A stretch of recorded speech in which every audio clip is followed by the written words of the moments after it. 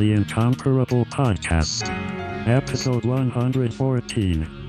October 2012. We're back on the Incomparable Podcast. I'm your host, Jason Snell, and we are doing a Flash podcast.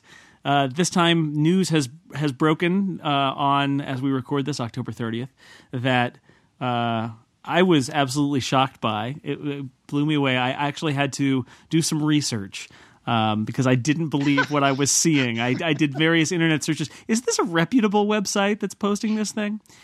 And it turns out that today, as we record this, the Walt Disney Company purchased Lucasfilm and all of its assets, including Star Wars, for $4 billion. And at the same time, they announced that a new Star Wars sequel trilogy is in the works to begin with an episode 7. I cannot believe I'm saying this. I was going to swear. Sorry. To be released in 2015. Joining me to chew on what all this means are people who are interested in Star Wars. Serenity Caldwell joins us from a closet in Massachusetts hiding from a hurricane. Hi. That's not true. It's impossible. Hi. Also Dan Morin. Hi. No disintegrations. And John Siracusa. Search your feelings, etc. Oh, thank you. And Ben Boychuk. I know it's a little early, but I just want to say Happy Life Day, everybody. No! This podcast is over. Already it's over. Oh, it was over this morning. So, I'm flabbergasted at this news. I have mixed emotions. I didn't see it coming. I actually figured that George Lucas would keep a stranglehold on Star Wars until he died. Basically. Yeah. And or was killed. Or yes, well, that would lead to he would die if he was killed, or was convicted in the People versus George Lucas. That's right. I'm still waiting for the verdict. But not I think convicted to the death penalty. Oh, I don't know. I wasn't so surprised that the acquisition happened, and in fact, Dan was the person who told me about it. And when I first looked at the press release. Oh, well, it's going around in a circle. So I guess, Jason, you told me through osmosis. When I looked at it originally, I'm like, no, you know what? This makes a lot of sense because Disney and Lucasfilm have long been integrated, what with the Disney parks and everything else. And George Lucas has been mentioning and rumbling for a couple years now that, he's tired of making films and he's tired of the community and he really doesn't want to be a part of it anymore and he wants to retire. So I'm like, all right, I can see it. I can see him selling. I can see him retiring. And then I saw the new Star Wars movie in 2015, and that's when my mind exploded. Yeah, I pasted that into an IM to Dan, and he said something like, "What is this?" Is this some sort of funny joke about this? No, it's not. It's not even very funny. I spent all day saying, all afternoon, going, "What is happening? What is going on right now? I don't understand." It's very confusing. Part of me feels like very confusing. I remember hearing when I was younger, like a teenager, about all the, someday he's going to make 7, 8, 9 after he makes the prequels, blah, blah, blah, blah. And it always seemed like, forever, that was just something in the distant future. And then later on, the older I got, he denied. He's like, no, I'm never going to make those. They're done. And, we got lulled into a false sense of security. It's a trap. I heard those same stories about 7, 8, 9. Me too. I was a kid, which was far, the old people. That's just been around forever. It's like, right after Jedi, they're going to make 1, 2, and 3, and then 7, 8, and 9, and there's a lava pit, and just the whole 9 yards. But we just, that, I don't know. I think it's all true, John. It's all turned true. No, it can't be true. But it's like a monkey paw story where you get what you wish for, but it's it's a terrible shambling. They made 1, 2, and 3. We're like, no monkey paw, please, no more. I mean, Lucas himself said, I feel like there was an interview 4 or 5 years ago where he was like, oh no, I'm never going to do 7, 8, and 9 because the extended universe, all of the novels and the video games and everything else, I've already touched on that. And I'm content playing in my 1 through 6, sandbox of terror and destruction. I honestly, when they said, we're going to make episode 7, my first thought beyond WTF was, what on earth is it going to be about? Unless they recast it, they're either going to ape storylines from the extended universe, or they're going to do something else and decanonize the entire extended universe. But they can't possibly use the same actors, right? Well, I mean, so there's a story now. There's a story on StarWars.com by I think some sort of archivist who said that at one point Mark Hamill was having a conversation, I think when they were shooting Empire, with George Lucas, and George said, "Yeah, I'm going to do 1, 2, and 3 after a break, and then I'm going to do 7, 8, and 9, and you. So I might need you to be in episode 7." And Mark Hamill said, "When would that be?" And he said, like 2011, something like that. And I'm starting to think stories always popped up. Yeah, I know, but they were all ridiculous. And Lucas was always like, "Well, I'm going to retire. I'm not going to do any more of those." And it turns out it was actually, I'm going to sell the company to a big movie studio, and I'm going to let my Kathleen Kennedy, right, his old producer, right. Yeah, she's in charge, and you guys make whatever you want. I'm out of here. I got $4 billion. Bye. That's the thing. That's what makes this. My initial thought was the same as everybody else's. My initial thought was capital N, capital O, no. But then I stopped and several capital O's after that, right? Yes. No! Yeah. Well, yeah, there was that. Yeah. No, I really thought, and episode 7, and I thought, I don't think they've made or could possibly make enough Prozac to make this right with me. But then I got to thinking about it, and I started reading a little bit, and I read the press releases and started reading some of the news stories, and then I realized, wait a minute, Lucas isn't going to write and direct this thing. Probably. Right. The sun comes out. Well, okay, I can almost live with. I can almost live with that. Well, think about this. We've already hit rock bottom, right? Like, there's no place to go. You hope. So that they're pretty bad. I mean, I think we all agree. Like level. Here's the thing to think about, because Scott McNulty was in the chat room, right? And no, I deny it, as he does, right? This is the cautionary tale. Everybody, and all the calls that kept saying, we're going to release one new Star Wars movie every 2 to 3 years. Think about Star Trek. One new movie every 2 to 3 years. What does that mean? Forever? Until we get Star Trek 5? Is that what has to happen? Do you understand? Do you see how this can play out? In the words of the immortal Phil Hartman from The Simpsons, until the series becomes unprofitable. But what I'm saying is, like, 7, fine. 7, 8, 9, fine. But they just keep going. Eventually, you get, the undiscovered country. Like, it just happened. You know what I mean? You can't avoid it. And so that's the nightmare scenario. It's way out in our future, but hopefully by then we will be totally detached from this, and we will just be looking at it as if we're floating above our own bodies. Well, at the least, you know what? Wait, are we blue outlined ghosts? Is that what we are in this scenario? If only. If only. We don't have. We've been replaced with our younger actors. Yeah. No, I mean, they said specifically, I listened to the financial call along with Dan and Jason, which was interesting. Worst Apple results call ever. Oh, it was awful. They made $4 billion. What's wrong? They said very specifically that they were going to do 7, 8, 9 as a trilogy, and then they were basically going to mine the Star Wars universe for other live-action stories. So we're not necessarily sticking with the same characters, presuming that we're sticking with the same characters to begin with for 7, 8, 9. And I mean, I could see really interesting little stories. 2021, the Boba Fett movie. Yeah. You know what? I would watch a Boba Fett movie. I would watch a bounty hunter movie. The IG-88 movie. Yeah, exactly. But I would watch a movie. I would watch a kids movie with R2-D2 and C-3PO palling around. Like, I would genuinely enjoy that if it were well written.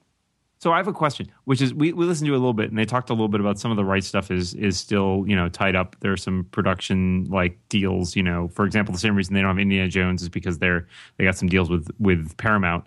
Now, it sounds like the originals are all tied up with Fox, right?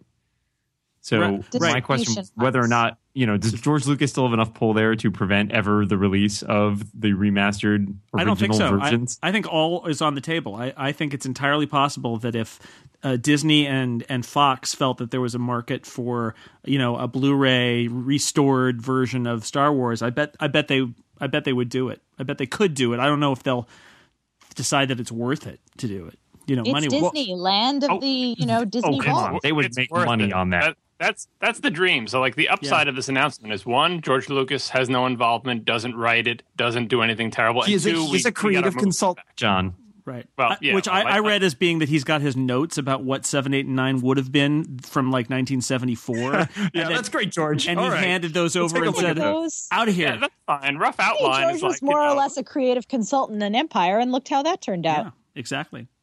Yeah, there's a guy, Luke Skywalker, his father's Darth Vader. You don't find that out until the middle movie, then he's redeemed. All right, thanks. You did your work. Now we'll take it from here. The only thing that makes me really hopeful is that Star Tours is perhaps one of my favorite rides of all time in the Disney universe.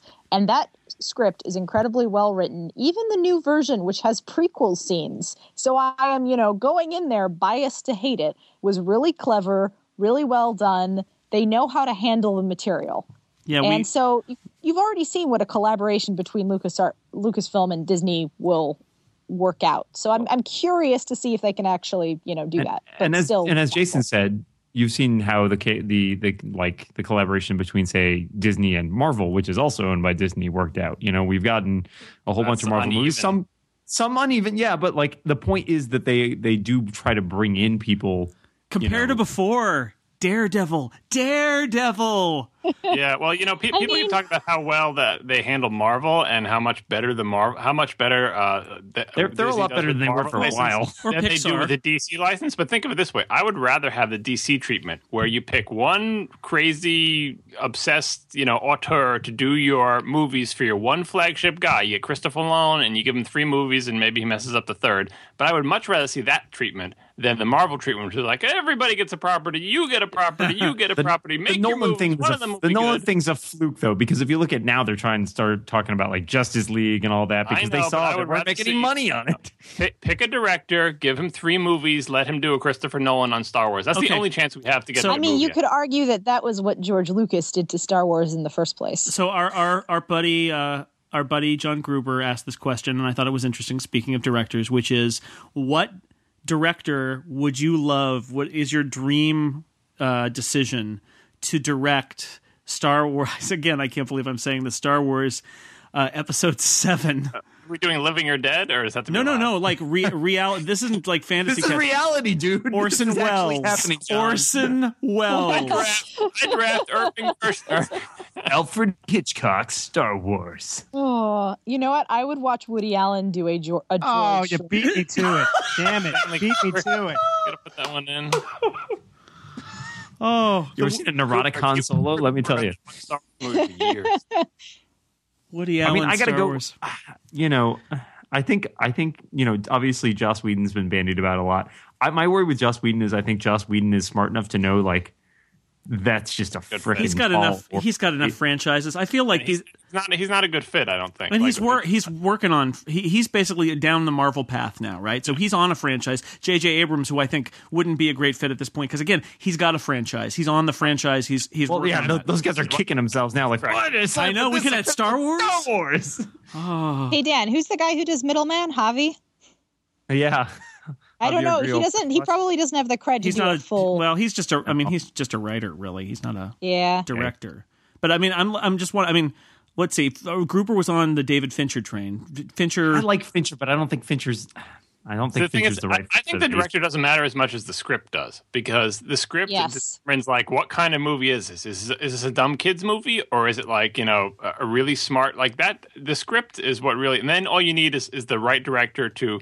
A, not screw up the script, and B, maybe enhance it. But it all depends on that script. Because if you give like a not so great script to anybody, it's just going to be whatever. It's got to be a great script. So I think the writer is much.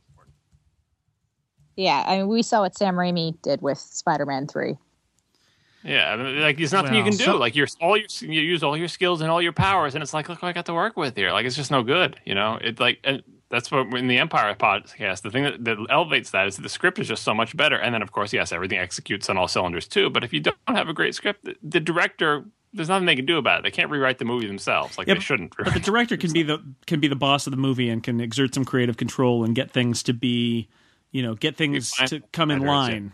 Right. That's what I'm saying, like the Nolan thing, like where he was just that was his crazy project and he's going to reboot Batman. He was totally serious about it. I'm sure he controlled every aspect of that thing. And if he wasn't happy with the script, it would go around in circles until he got what he wanted. And, because Batman Begins wasn't just a good Batman movie. It had a good script. It was a good movie, an Empire Strikes Back level script, but that's what we need. So I want to know who the writer is, and I want them to take it seriously and write it like, I don't want to say Lord of the Rings, but like that's cheating. They already had somebody hand Wes Anderson $150 million for this thing. Let's get this done. Oh gosh, let's get it done. Star Wars Academy with Bill Murray as the headmaster, and somebody Gruber also mentioned Brad Bird, who directed The Incredibles and did the Mission Impossible Ghost Protocol, which was actually pretty good. It was fine, but was the script to Ghost Protocol all that awesome? I didn't think it was. I think the movie making was excellent, top notch movie making, but the script was like meh. Like for example, I liked the Bourne movies better than Ghost Protocol, and it's not because the Bourne movies better made movies; it's because the stories were better, the script was better. Right, but although Bird has some good writing credentials, just not that movie. Well, but he didn't write that. Though, yeah, but The Incredibles and Ratatouille. That's what I'm saying. Yeah, like when you give the guy. When you let the guy be in charge, like, because that wasn't, he was Iron directing Giant. the next Mission Impossible movie. It wasn't the next Brad Bird movie. Right. Iron Giant was a Brad Bird movie, So I would love to see a Brad Bird Star Wars. My nomination is Duncan Jones, who directed Moon and Source Code. That's my dark horse pick. Good director. Like that? Yeah, good director. Bad movie. Good director. Good movie. But we're not here to talk about Source Code. But I think he gets the genre and is a very interesting director and would be an interesting choice. I feel like the director for a movie like this, unless they get some, I was going to say unless they get some random person, but actually, if you look at the way the Harry Potter directors have been selected, it has been a random cross section of well-known directors and completely like unknown directors, like David Yates, who directed TV miniseries, directed State of Play, right, on the BBC. Well, you could go the other way too. So. What about like Spielberg?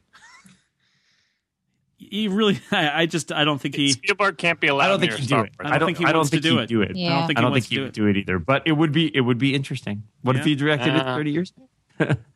He's gone too soft to do what I want. Spielberg is too soft. Yeah, after Schindler's List, man, he's just not hungry. I feel like he would make it into a kid's movie. He's the same as Lucas. He would be like, this has to be shiny. Director. The Empire of the Crystal Skull. Oh dear. Yeah, no, that's what about those two old men made Crystal Skull. Look what happened. You can't. Those guys are out. It's got to be young. I think all the people we've been naming will say like, doesn't it have to be someone younger, someone hungry? Well, my worry is that it goes to a studio director, and there's like, hey, we need to find somebody who's just going to basically do it. We don't want to screw this up, so we want to find somebody who's going to do what we tell them to do. And I think that would be the most disastrous thing. Yeah. Yeah, well, they took a chance on Joss Whedon for Avengers, and it turned out really well for them. So maybe they have learned positively from that experience. They don't learn. Live and don't learn, as Bob say. I would love to see, and it will never happen, but I would love to see Rian Johnson take a whack at it, just because I think he has a really interesting view of movie cinema and the world. But who was he? What did he do? Looper. Rian Johnson did Looper. He did Brothers Bloom. Oh, that guy. Yeah, no, I've been avoiding that and the podcast with him on it because I want to stay spoiler free. Yeah. Yeah. No, he has a very good idea of how sci-fi works and works, I feel, very, very well with complicated plots and good dialogue. So, it could be work. And it's interesting given obviously how many directors who are around, especially younger directors, and at this point are the ones who cite Star Wars as such a major influence on their life, right? So it is weird to think that, you might get a chance to touch something that is that influential. And I can see that being, there being a lot of trepidation around that. But I hope they find somebody good who's not gonna make a terrible mess of it. But you read JJ the script. Had that chance with Star Trek, right? JJ had the stance, but I felt like the JJ Abrams Star Trek scenario. I like that movie, but it kind of has the thing of like they let him direct their next Star Wars movie, but it wasn't. When you watch it, it wasn't like this looks like a JJ Abrams story. Like he didn't I don't want that to happen. Like that was Ren was saying that the studio is just going to want to have control and like give it to you and don't screw it up, but you don't really get much influence because the Star Trek reboot, that wasn't a J.J. Abrams story. It just didn't seem like it to me. Or if it was, he was cowed by whatever it is they wanted. Well, he did his directing job on it, but like I want someone to really put their fingerprint on it. Well, I don't agree. I don't think I agree with that. I mean, those are his guys who wrote it, and it felt Abrams-y to me, other than the fact that it didn't start with a flash forward and then say 3 days earlier and then tell the actual story. That's the big Abrams part that was missing from it. I think maybe he felt like an obligation to I don't know what you would call it, to make it dance the dance of Star Trek, yes. Like sort of inhabiting the body of and that. Well, and yet it's incredibly Star Wars-like as a movie, right? Well, he didn't write it, and he had his guys. He had his guys who loved Star Trek write the script, and then he tried to make it good. And it's an interesting compromise. You're right, and the Joss Whedon thing may be, an interesting example of somebody who's been given. And before Whedon, if you think of these things as not as single movies, but as they are franchises, but they're also almost like TV shows in that there's a through line for the plot. And we're talking about 3 movies, not just a single movie. And with the Marvel movies, first you had Jon Favreau kind of shepherding it from the original Iron Man movie up to the Avengers. And he basically did a baton pass to Joss Whedon, who's sort of, basically the creative director working with the studio. But you get the sense that he is shaping the storylines for all of these movies for the next cycle. And so that's an interesting question. Would they, who's going to be the driving force? Is it going to be, Kennedy and the people at Lucasfilm corporate with a sort of like random collection of writers and directors? Or is there going to be somebody who is brought in and said, we really do want you to be the creative force that's driving it? And I'm a little skeptical. Well, what about, there have been some very, very fine science fiction movies over the past. Who was the guy who, what was the name of the guy who directed District 9? I've been searching for it and I couldn't. Blomkamp. Yeah, Neil Blomkamp, who was originally supposed to direct the Halo movie that never happened. Yeah, he would have fit with Halo, but I can't imagine like really gross aliens and, District 9 meets Star Wars. Yeah, but it's hard to judge him on just the basis of one movie too. Yeah, that's true. These are. Look at Peter Jackson and these guys who've done interesting stuff. Yeah, Peter Jackson is an interesting example because you had like Dead Alive and Heavenly Creatures. Heavenly Creatures, yeah. And you're like, who is this guy? Splatter horror. And then Heavenly Creatures, and then he gets Lord of the Rings, and you don't know what the heck to expect. And you skipped a couple really weird movies in there too. I was doing the endpoints. Yeah, the Frighteners, Meet the People. Come on. Yeah. And the Frighteners is like that was just mediocre and just not good at all. It wasn't like I'd rather the other polls, but you don't know what to expect. And he gets the Lord of the Rings franchise, and everyone's nervous about it. But he ended up being pretty conservative with his treatment of Lord of the Rings. So with Neil, whose name I won't try to pronounce, of District 9 fame, we don't really know what he would do if given, like, I would have liked to see him get the Halo franchise because I think that would be a good fit, but that blew up.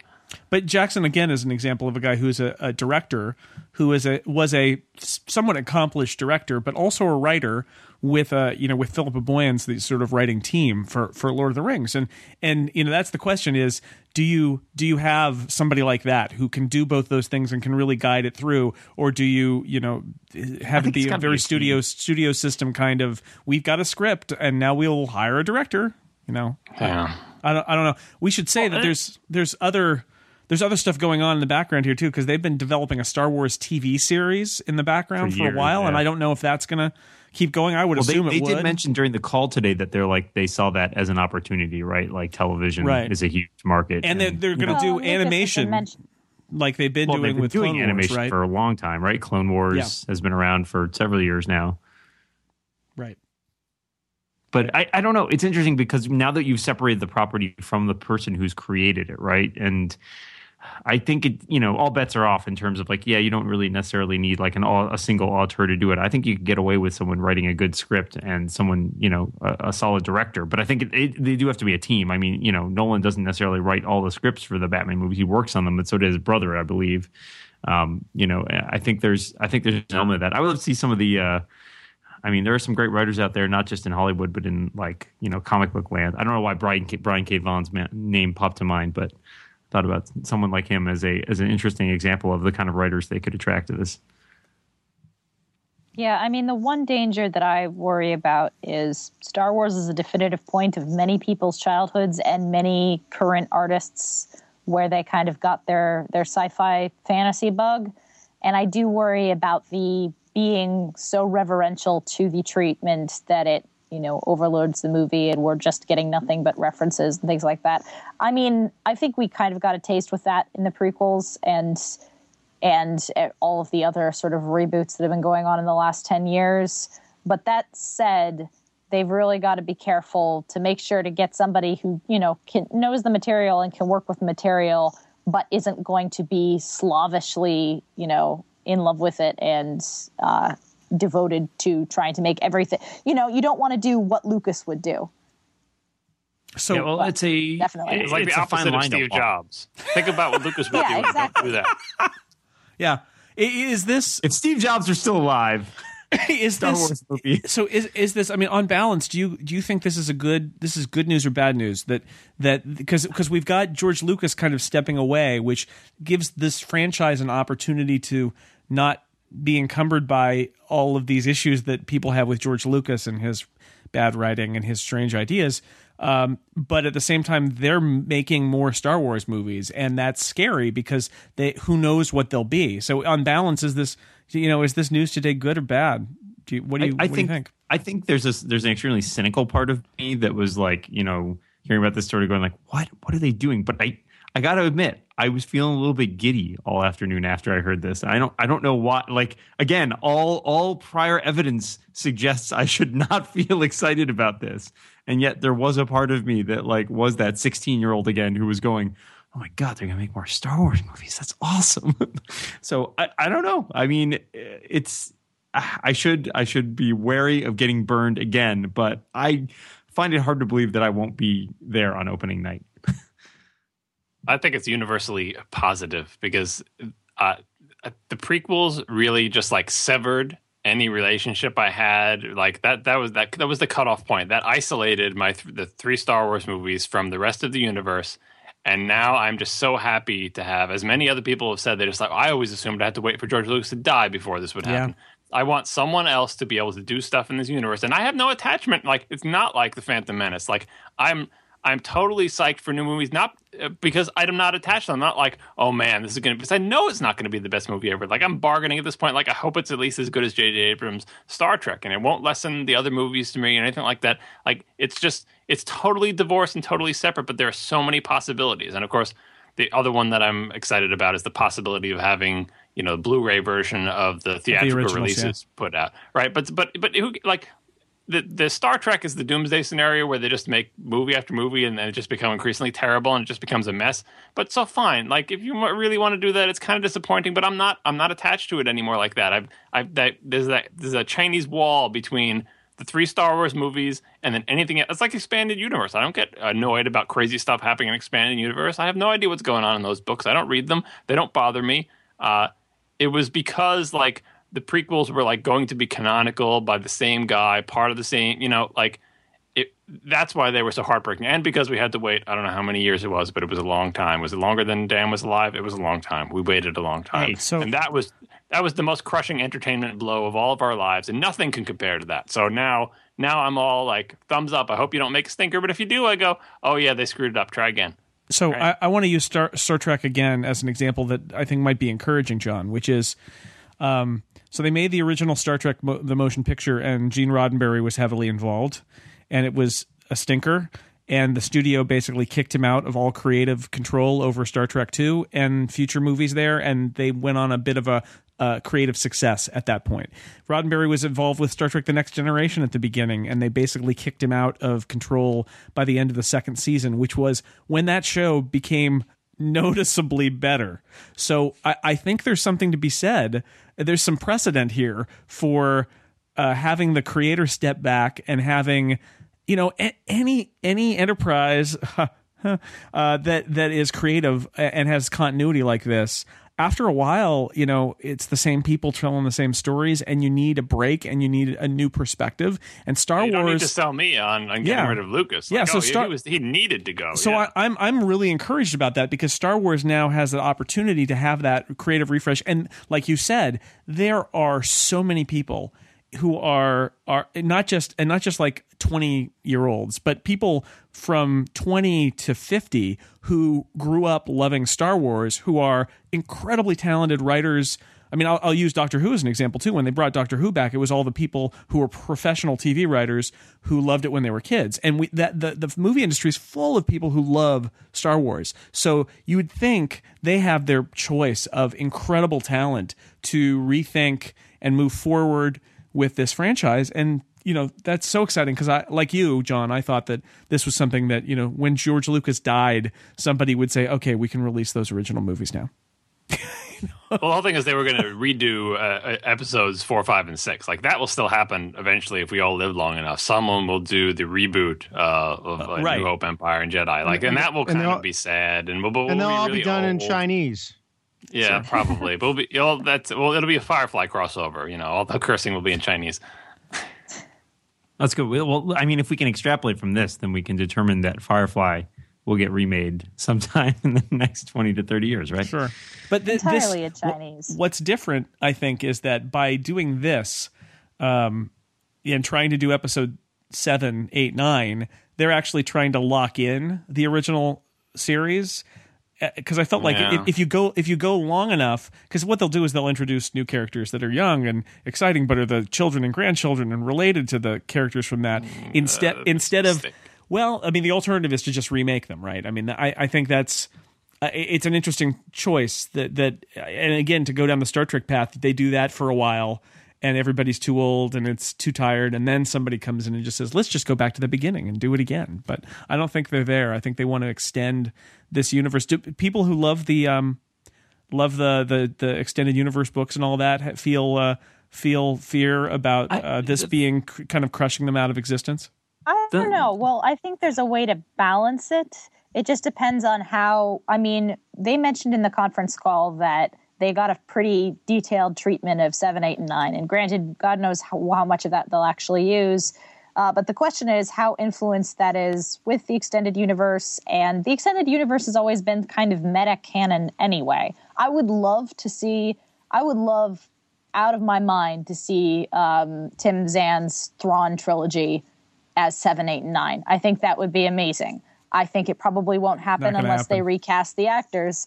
But, seeing Mara Jade on screen would be pretty awesome from a lifelong fan perspective. But I don't know. I don't think it will diminish the extended universe. I mean, there were diaries and extended books written for the prequels. So clearly there's going to, that universe is still going to exist, and I doubt 7, 8, and 9 will write it out of existence.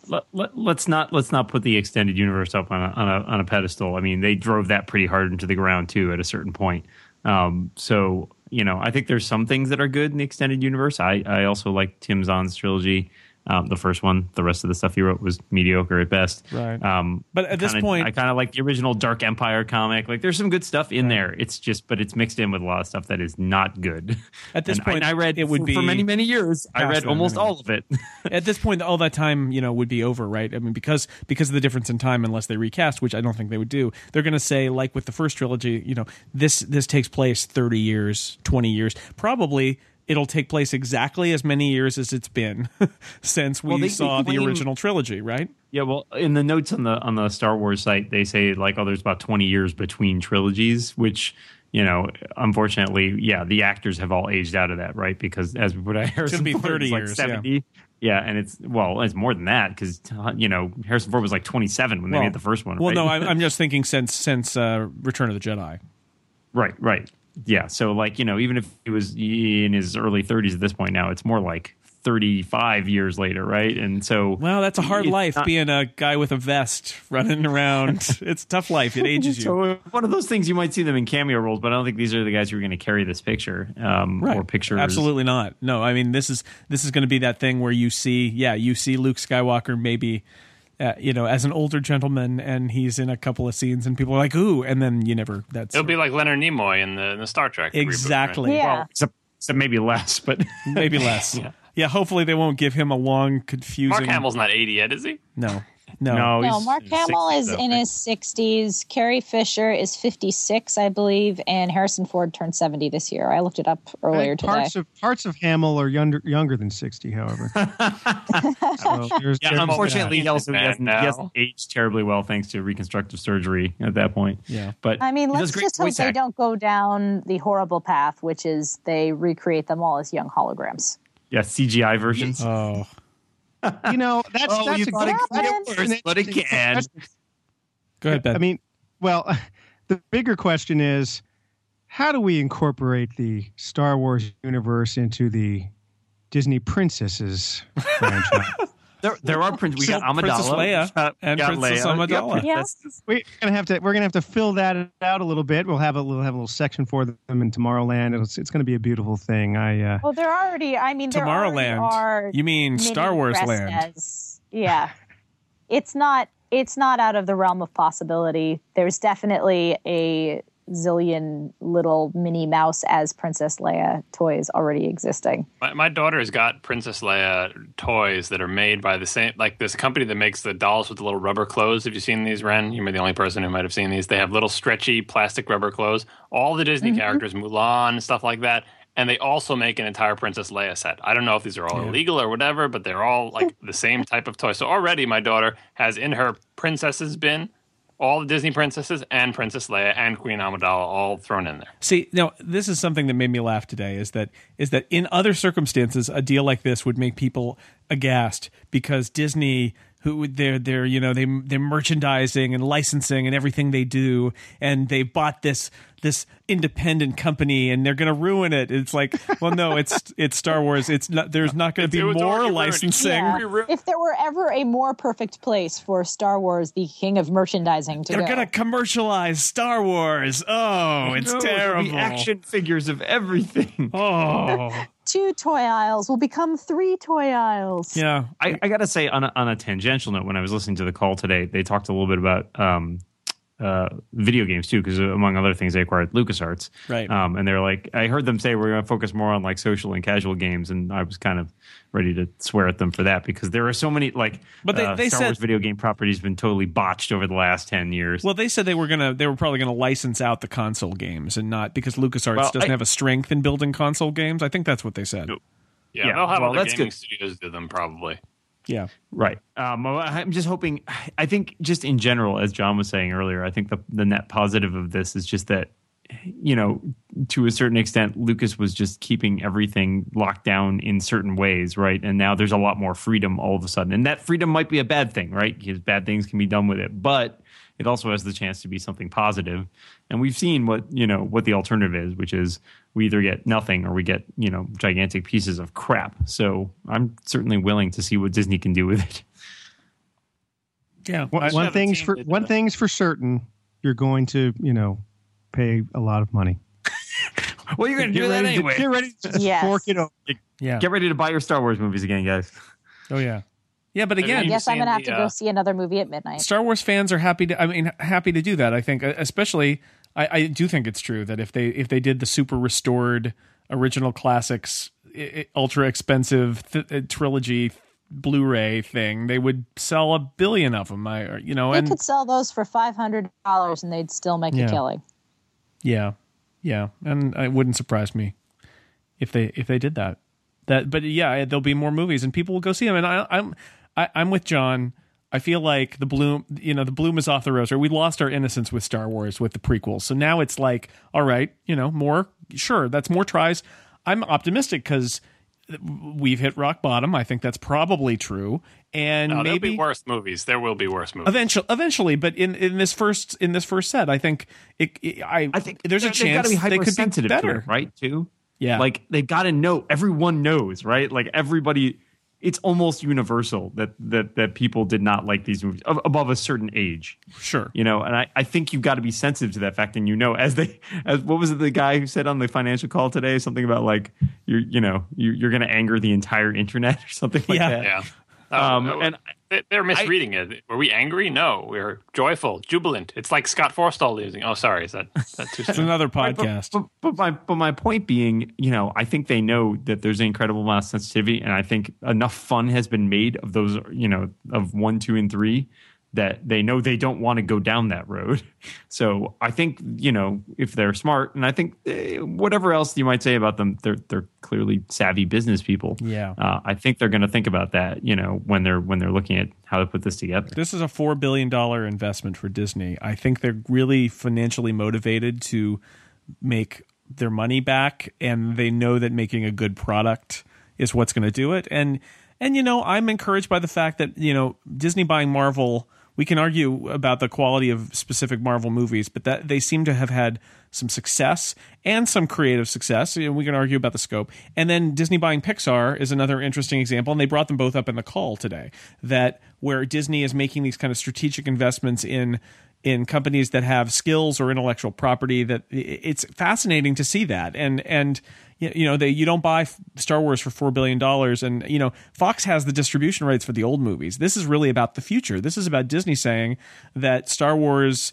is has a future and it's worth $4 billion. So, oh, by the way, the Muppets also are owned by Disney now. So finally, all Muppets and other Muppet-like puppets are under one roof. Yoda and Grover can now appear together. I don't want to see that educational special. No, I didn't. I put a link in the Skype chat room and in the IRC chat room. It's a link to the one of the old trailers from 2010 for the Old Republic. Unfortunately, that game turned out great. Right. So I'm ignoring the games entirely and just saying the people who put together the cutscenes to tease the Old Republic, let those guys make a movie, because they have these are God all knows they couldn't make a game. I'm just saying, they just made the cutscenes. These cutscenes hint at you're like, I'd like to see the movie that this cutscene is pulled from. Maybe you wouldn't like to play the game the cutscene is pulled from, but they have the look, the feel of a non-George Lucas Star Wars that I would be interested in watching. It's kind of like the Battlestar Galactica reboot, where it's like a little bit grittier, more interesting, and not too obsessed with fetishizing the things that were good about the 70s series or whatever. Like that, when I think of a good future of Star Wars, I think of these video game trailers. And I'm worried a little bit about. So the point at which I gave up reading most of the extended universe stuff was they started this huge sort of push to do this. What was it called? Like the New Jedi Order, which is this huge sort of overarching storyline that they did in the books for a while.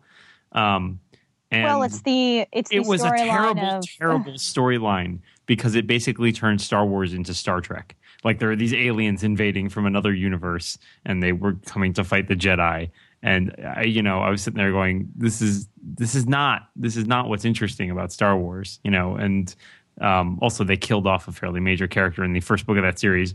At which point, I literally stopped reading about 20 pages from the end after they killed a character, put it down, and then did not touch a Star Wars book for many, many years. I was that angry. Wow. But it's to the point that somebody made in the chat room, and I think it's George Lucas made on in the little video they released on StarWars.com. It's a big universe, right? I mean, these absolutely. 7, 8, and 9 may be the continuation of the classic trilogy, but there's a million stories in the Naked City. Exactly. Right? Elsewhere in that time period, and tell other interesting stories using that universe, right? Oh, absolutely. I mean, I think that was what always intrigued me about the possibility of a Star Wars TV show that took place sort of, more in the seedy underbelly or something of Star Wars. Like, oh man, that sounds cool. I would watch that. Bounty Hunter Land. If there's a bright center of the universe, this TV series is farthest from. That'd be good. I mangled that one, but you know what I mean. Yeah, I know. I got you. As long as we don't have another someone in the special. chat room suggesting Rogue Squadron movies, I would watch that. That would be awesome. Man, yeah. I want I'm a sucker for anything with X-wings. I want Tashi Station. That's what I want. It's like Cheers. It's like Dallas. They're the cantina like Cheers. Yeah, except and there's people there, and they're carrying power converters around, and they're like, "Man, you can't get any better places for power converters than Tashi Station." Yeah. See, what I want a romance. I want it called "Hold Me Like You Did on Naboo," and I want it yesterday. No. And then I want to. First scene of episode 7. The prequels were a dream. Anakin wakes up in bed sweating. Terrible, terrible dream.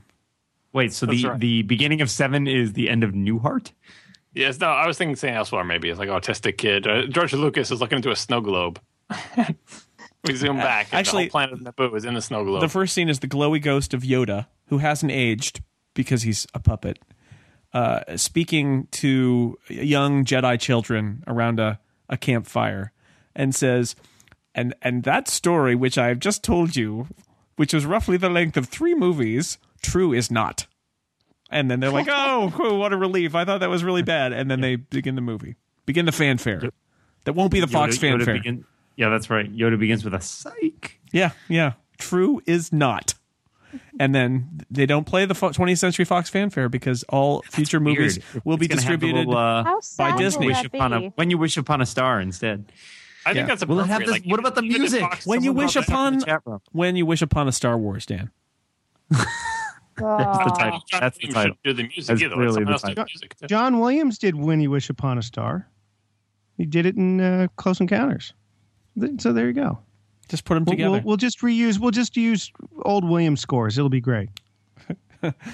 Disney bought Indiana Jones too, but they've got a multi-film deal with Paramount for those, so it's unclear what that means too. They really bought it for Star Wars. That's what Iger said today. This is for Star Wars. Not Howard the Duck. There's no not value Willow, in anything else. Not Willow. Not Dark Crystal. What about? No, but I mean, all those movies will get made at some point. You gotta know, right? Like they bought IP. They're gonna use it at some point because it's way easier. Movie studios sit on IP for many years. Yeah. It'll be a long time before they reboot. Indiana Jones, Howard the Duck. Howard the Duck. I will take that. Marvel's Howard the Duck really was really like the end of my innocence. Howard the Duck was. You've spoken about Leah Thompson's career on this very podcast before. I have. Yeah, that film really kind of twisted me. Well, that was a Marvel property too. So now Howard the Duck's film and comic book properties are back under one synergy, roof. Jason. Finally. Synergy. Oh, at long last. That could be the real story here. Howard Duck reunification theory. Yeah, that could be it. That could be a dark, gritty Howard the Duck. It's coming. Marvel's Howard the Duck will be appearing in Marvel's next movie. What's the one with Rocket Raccoon? It'll be Guardians of the Galaxy. It'll be Rocket Raccoon and Howard the Duck. Yeah. Why not? Why not? I'm with you. Wow. So what have we learned? Nothing. We just speculated wildly for the last. Learned that nothing is worse than George Lucas, even uncertainty. Yeah, well, no, that's exactly right. That the great mystery of the future and what's going to happen to Star Wars, it's still one of those moments of kind of giddiness of maybe something good will happen to Star Wars, because I think there's a general feeling that it has been a dark time for the Empire. Totally. Yeah. Yeah. Well. Yeah. Well. Yeah.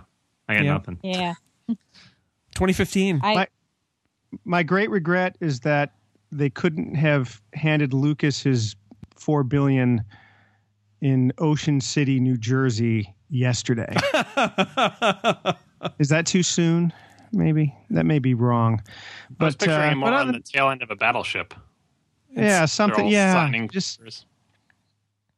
I was imagining a scene like from Goodfellas where Jimmy Conway is telling Karen to go into the warehouse to get the mink coats. Just go back. Just go down there. That's where your money is. Just go down there. Just go down there. It's okay. Just go ahead. See, I thought you were going with the other one, which is they usher George Lucas into the room. There's a picture of him signing with Bob Iger, signing the papers. And they're like, "Come on in here to sign the papers." And he goes, "Oh no, oh no." Now, see, I think he deserves props for giving it up before he dies. I agree. For not sitting on it, for not like saying I've got to hold on to this thing, because that's been his big thing, and that's a stupid lesson from the don't hold on to good news, guys. Anyway. Whatever. He's taking Disney's stupid putting lesson. Disney's putting George Lucas back in the vault. I think Kathleen Kennedy or whoever else is sort of like in control, and she was made the chairman because he wanted to retire or co-chair of LucasArts or Lucasfilm. I think somebody, and maybe it was her, said, George, this franchise is huge. Maybe it was Bob Iger. I don't know. This franchise is huge. It has a life in the future. and you need to either decide to be part of it or you need to just let it go. And somebody kind of talked, which I never thought would happen. Somebody talked sense into George Lucas and said, "Let this go." Sean Connery. He said, "Let it go, son." No, you know what? I think Lucas had this in the works for a couple of years. I really do think he was. Well, I'm like I think he just got to a point where he was tired and didn't want to deal with the fan hatred and didn't want to deal with the weight of having to, produce and deal with Star Wars anymore. Yeah. Oh, yeah. But to his credit, he didn't sit on it, right? He said, "I'm going to let this go and let somebody else do it and let this thing live on beyond me," when he could have been kind of miserly and said, No. If I don't do it, nobody does it. And George, what can we do to get you to walk out of here today with $4 billion in your pocket? It's 4 Instagrams. And we should say that Kathleen Kennedy has a very impressive resume behind her. We're talking about the woman who executive produced Raiders and E.T. and Jurassic Park. I mean, she's Frank Marshall's wife, I believe, and she co-founded Amblin. Yeah. So, I mean, she has some credentials, and Lucasfilm is not being left in the hands of question mark. Yeah. Yeah. Again, like John said. That heartens me. That and the fact that they, again, as you said, many of the Marvel movies were not good, but they sure put a ton of money into those movies. You cannot say that Disney cheaped out and didn't have the courage of their convictions. They just put a ton of money into all those movies. The Avengers alone was like $150 million. And they made their money back. They made a lot, and it was a viable business. They didn't make it back after all the other ones, but eventually, no, they did. I think every single one of those movies was a financial Thor made success. Its money back, I guess. Yeah, I think so. Yeah. No, you know what? They did good business on those. Yeah.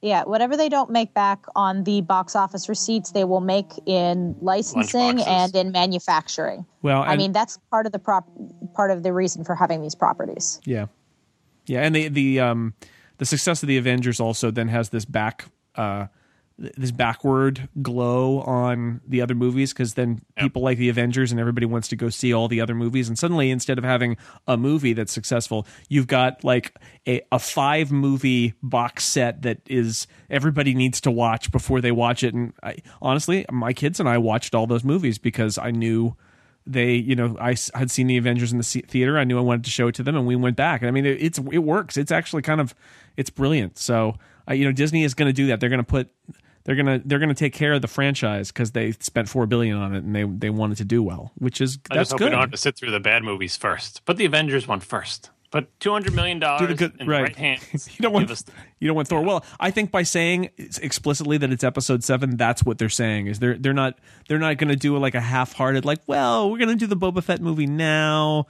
Maybe we'll extend. And they're like, no, episode 7. It comes after Return of the Jedi. We're doing a new trilogy, and it starts in 2015. That's kind of bold. I mean, they're not halfway doing it. That's kind of amazing. That was really the one thing that blew me away about today is that they're not soft pedaling it, right? Yeah, it's like boom, new trilogy every couple of years, starts in 2015. Wow. See if they can hit those dates, of course. Well, yeah. Well, they got some time. They probably built in some wiggle room there. But yeah, they got to get actors, a director, a script. As far as we know, they don't have any of those things yet. It seems like they would have announced. They have. They need the Avengers together in a year and a half. Green screen in a garage, guys. They've already got a couple of names from Hoboken. They'll get this done, and they'll get this done in 3 months. Cast the prequels, right? Yeah, I mean, if you look at Marvel Entertainment has. I mean, what they've done with the Marvel movies in the past, 5 or 6 years, they've put those out on an aggressive 1.5, 2-year schedule. And not all of them have been fantastic, but clearly Disney can, rifle up who they need. They've already got the script. I mailed it in this afternoon. Right, yeah. Everyone start writing your spec scripts now. What color was I haven't had one in the drawer for 20 years. What color was the crayon, Dan? It'll write itself. It'll be beautiful. It'll be spontaneous. It's going to be great. It's going to be. I can't wait for it. Improvised. It's just and then they'll do principal photography in about a week and a half, and then they'll spend 3 years on special effects, and it'll come out, and it's going to be wonderful. and everyone's going to give it to the Old Republic trailer cutscene people. All CG. You don't need actors. You just need a script and a bunch of guys with computers. It'll be Robert Hamill's Zemeckis. Rated voices, by the way. Yeah, Robert Zemeckis will do it, and everybody will have those creepy dead eyes from Polar Express. No. Yeah, it's not going to happen. What do we think about? I know this is silly, and we should just debunk it, but it's worth talking about the idea that now that Disney has bought them, that opens the door for Star Wars to touch in any way with Pixar. I mean, Marvel doesn't touch with Pixar. That's the counterexample. No, the thing I see is I see less of it being used like, hey, Pixar is going to make a Star Wars movie, but I would be amused to see something like a Toy Story short that had Star Wars toys in it or something like that. I could see that, something like they just did this the Wreck-It Ralph movie, right? Where they have all the video game characters, and they actually got all the licensed video characters. Well, now they own the Star Wars characters, so now it's a lot easier to do things that just reference that. But Pixar wants its own IP, and you don't see a Captain American Pixar movie like they have The Incredibles. No, I don't think they'll do one necessarily, but I think it would be cool if they did.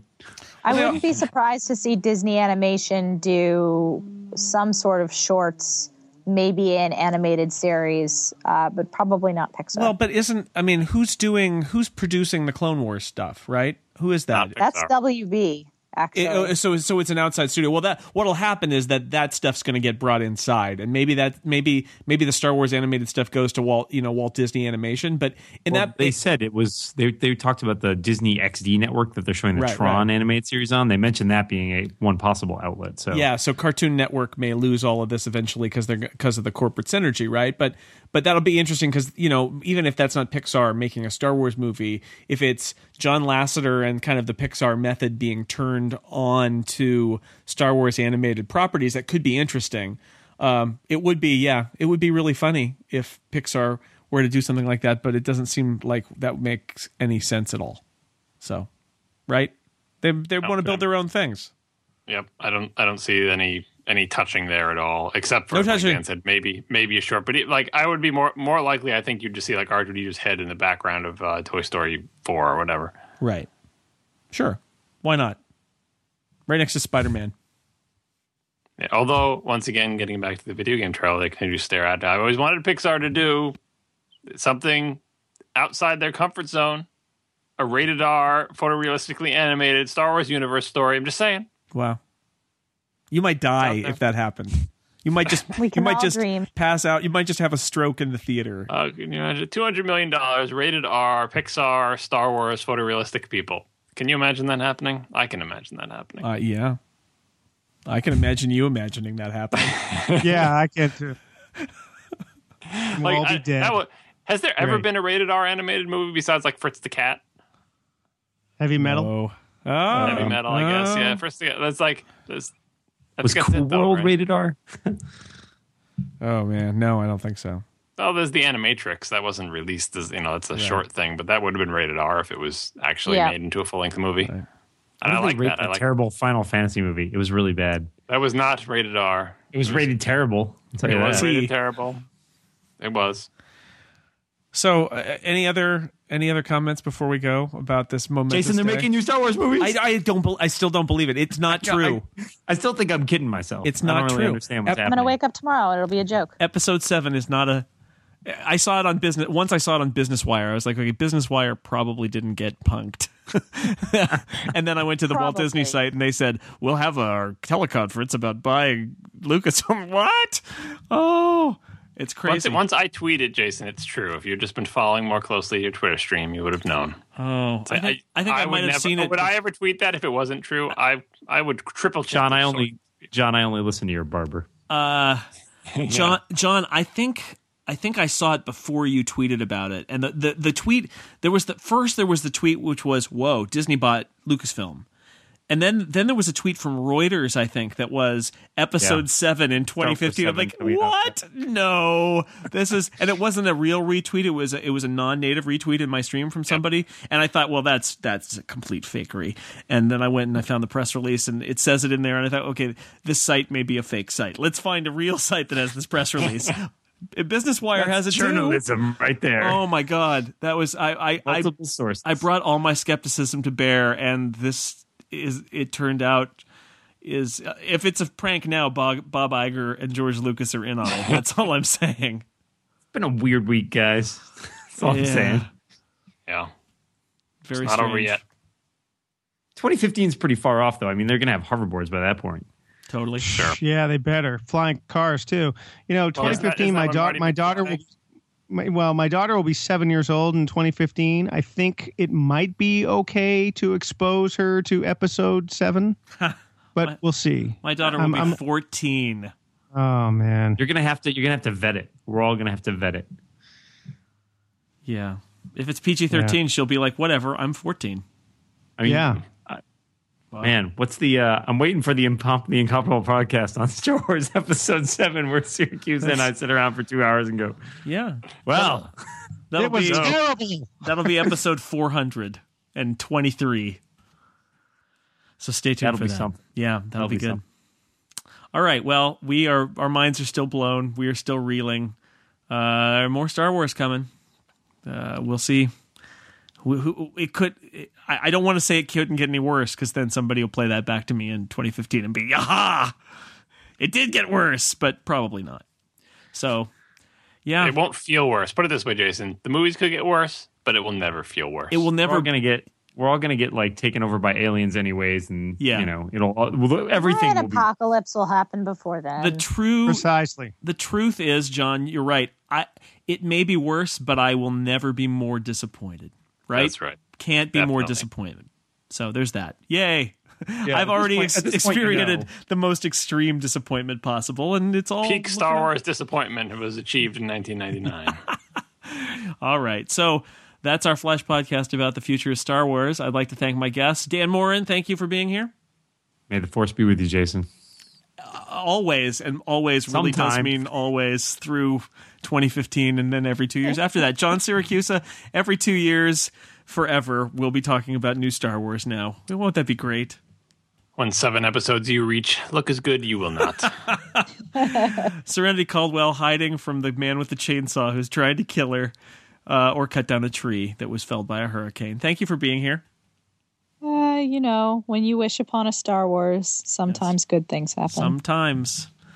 Only when you face the power of the dark side is it a problem. Ben Boychuk, thank you for being here as well. Stinking Jar Jar Binks. No, we're never going to speak of him. He's going to his He's corpse. dead. His corpse will be If they put a bullet in him, then all will be well. all is forgiven. All right, and for everybody at The Incomparable, this is Jason Snell signing off. Thanks for listening.